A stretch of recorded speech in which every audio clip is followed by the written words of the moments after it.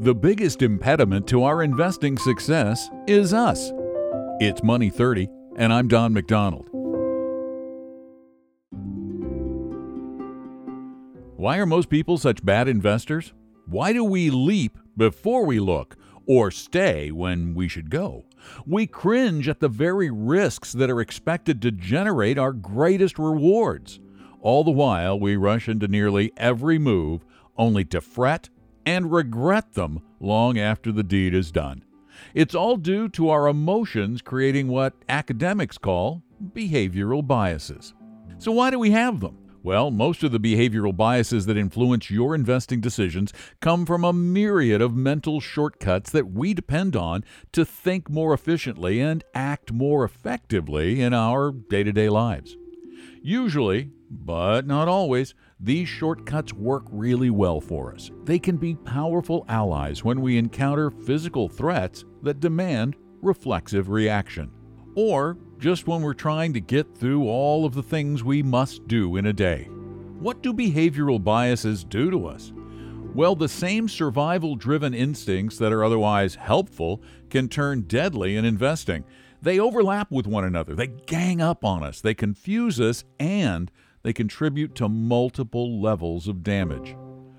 Whether for good or for ill, behavioral biases are a formidable force. Even once you understand they're there, you'll probably still feel them.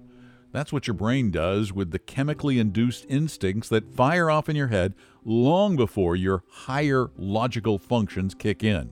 They trick us into wallowing in what financial author and neurologist William J. Bernstein, MD, describes as a, quote, petri dish of financially pathologic behavior, unquote, including counterproductive trading when you incur more in trading expenses than are necessary, buying when prices are high and selling when they're low. Excessive risk-taking, when you reject the risk insurance that a globally diversified portfolio provides instead of over-concentrating in recent winners and abandoning recent losers. And finally, favoring our emotions over evidence. Disregarding decades of evidence-based, scientific, academically tested advice on investments' best practices. Well, to begin with, it helps to understand the most common types of behavioral biases so you can more readily recognize them and then defend against them the next time they threaten to derail your investment decisions. That's the primary purpose for this series of podcasts, to introduce you to an alphabetic overview of the most elusive and financially damaging behavioral biases that financial economists have helped us identify. Here are a few ways you can defend against the behaviorally biased enemy inside us all. First, anchor your investment to a solid plan. By anchoring your trading activities in a carefully constructed way with predetermined asset allocations that reflect your personal goals and risk tolerances, you'll stand a much better chance of overcoming the bias-driven distractions that rock your resolve along the way. Second, increase your understanding. Don't just take my word for it. Here are a few titles on the fascinating relationship between your mind and your money. Dan Ariely's Predictably Irrational: Why Smart People Make Big Money Mistakes by Gary Belsky and Thomas Gilovich. Stumbling on Happiness, Daniel Gilbert. Thinking, Fast and Slow by Daniel Kahneman. The Undoing Project by Michael Lewis. Nudge by Richard Thaler and Cass Sunstein. And finally, Your Money and Your Brain by Jason Zweig.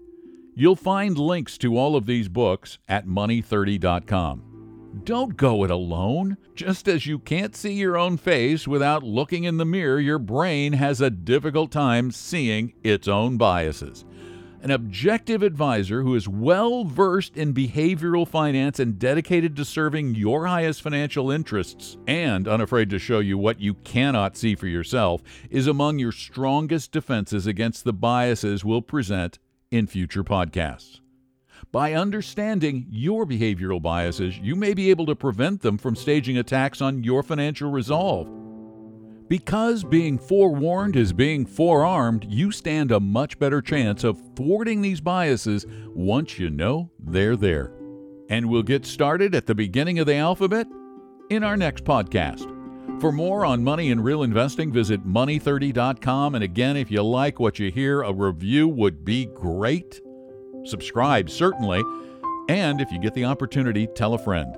Thanks for listening. I'm Don McDonald.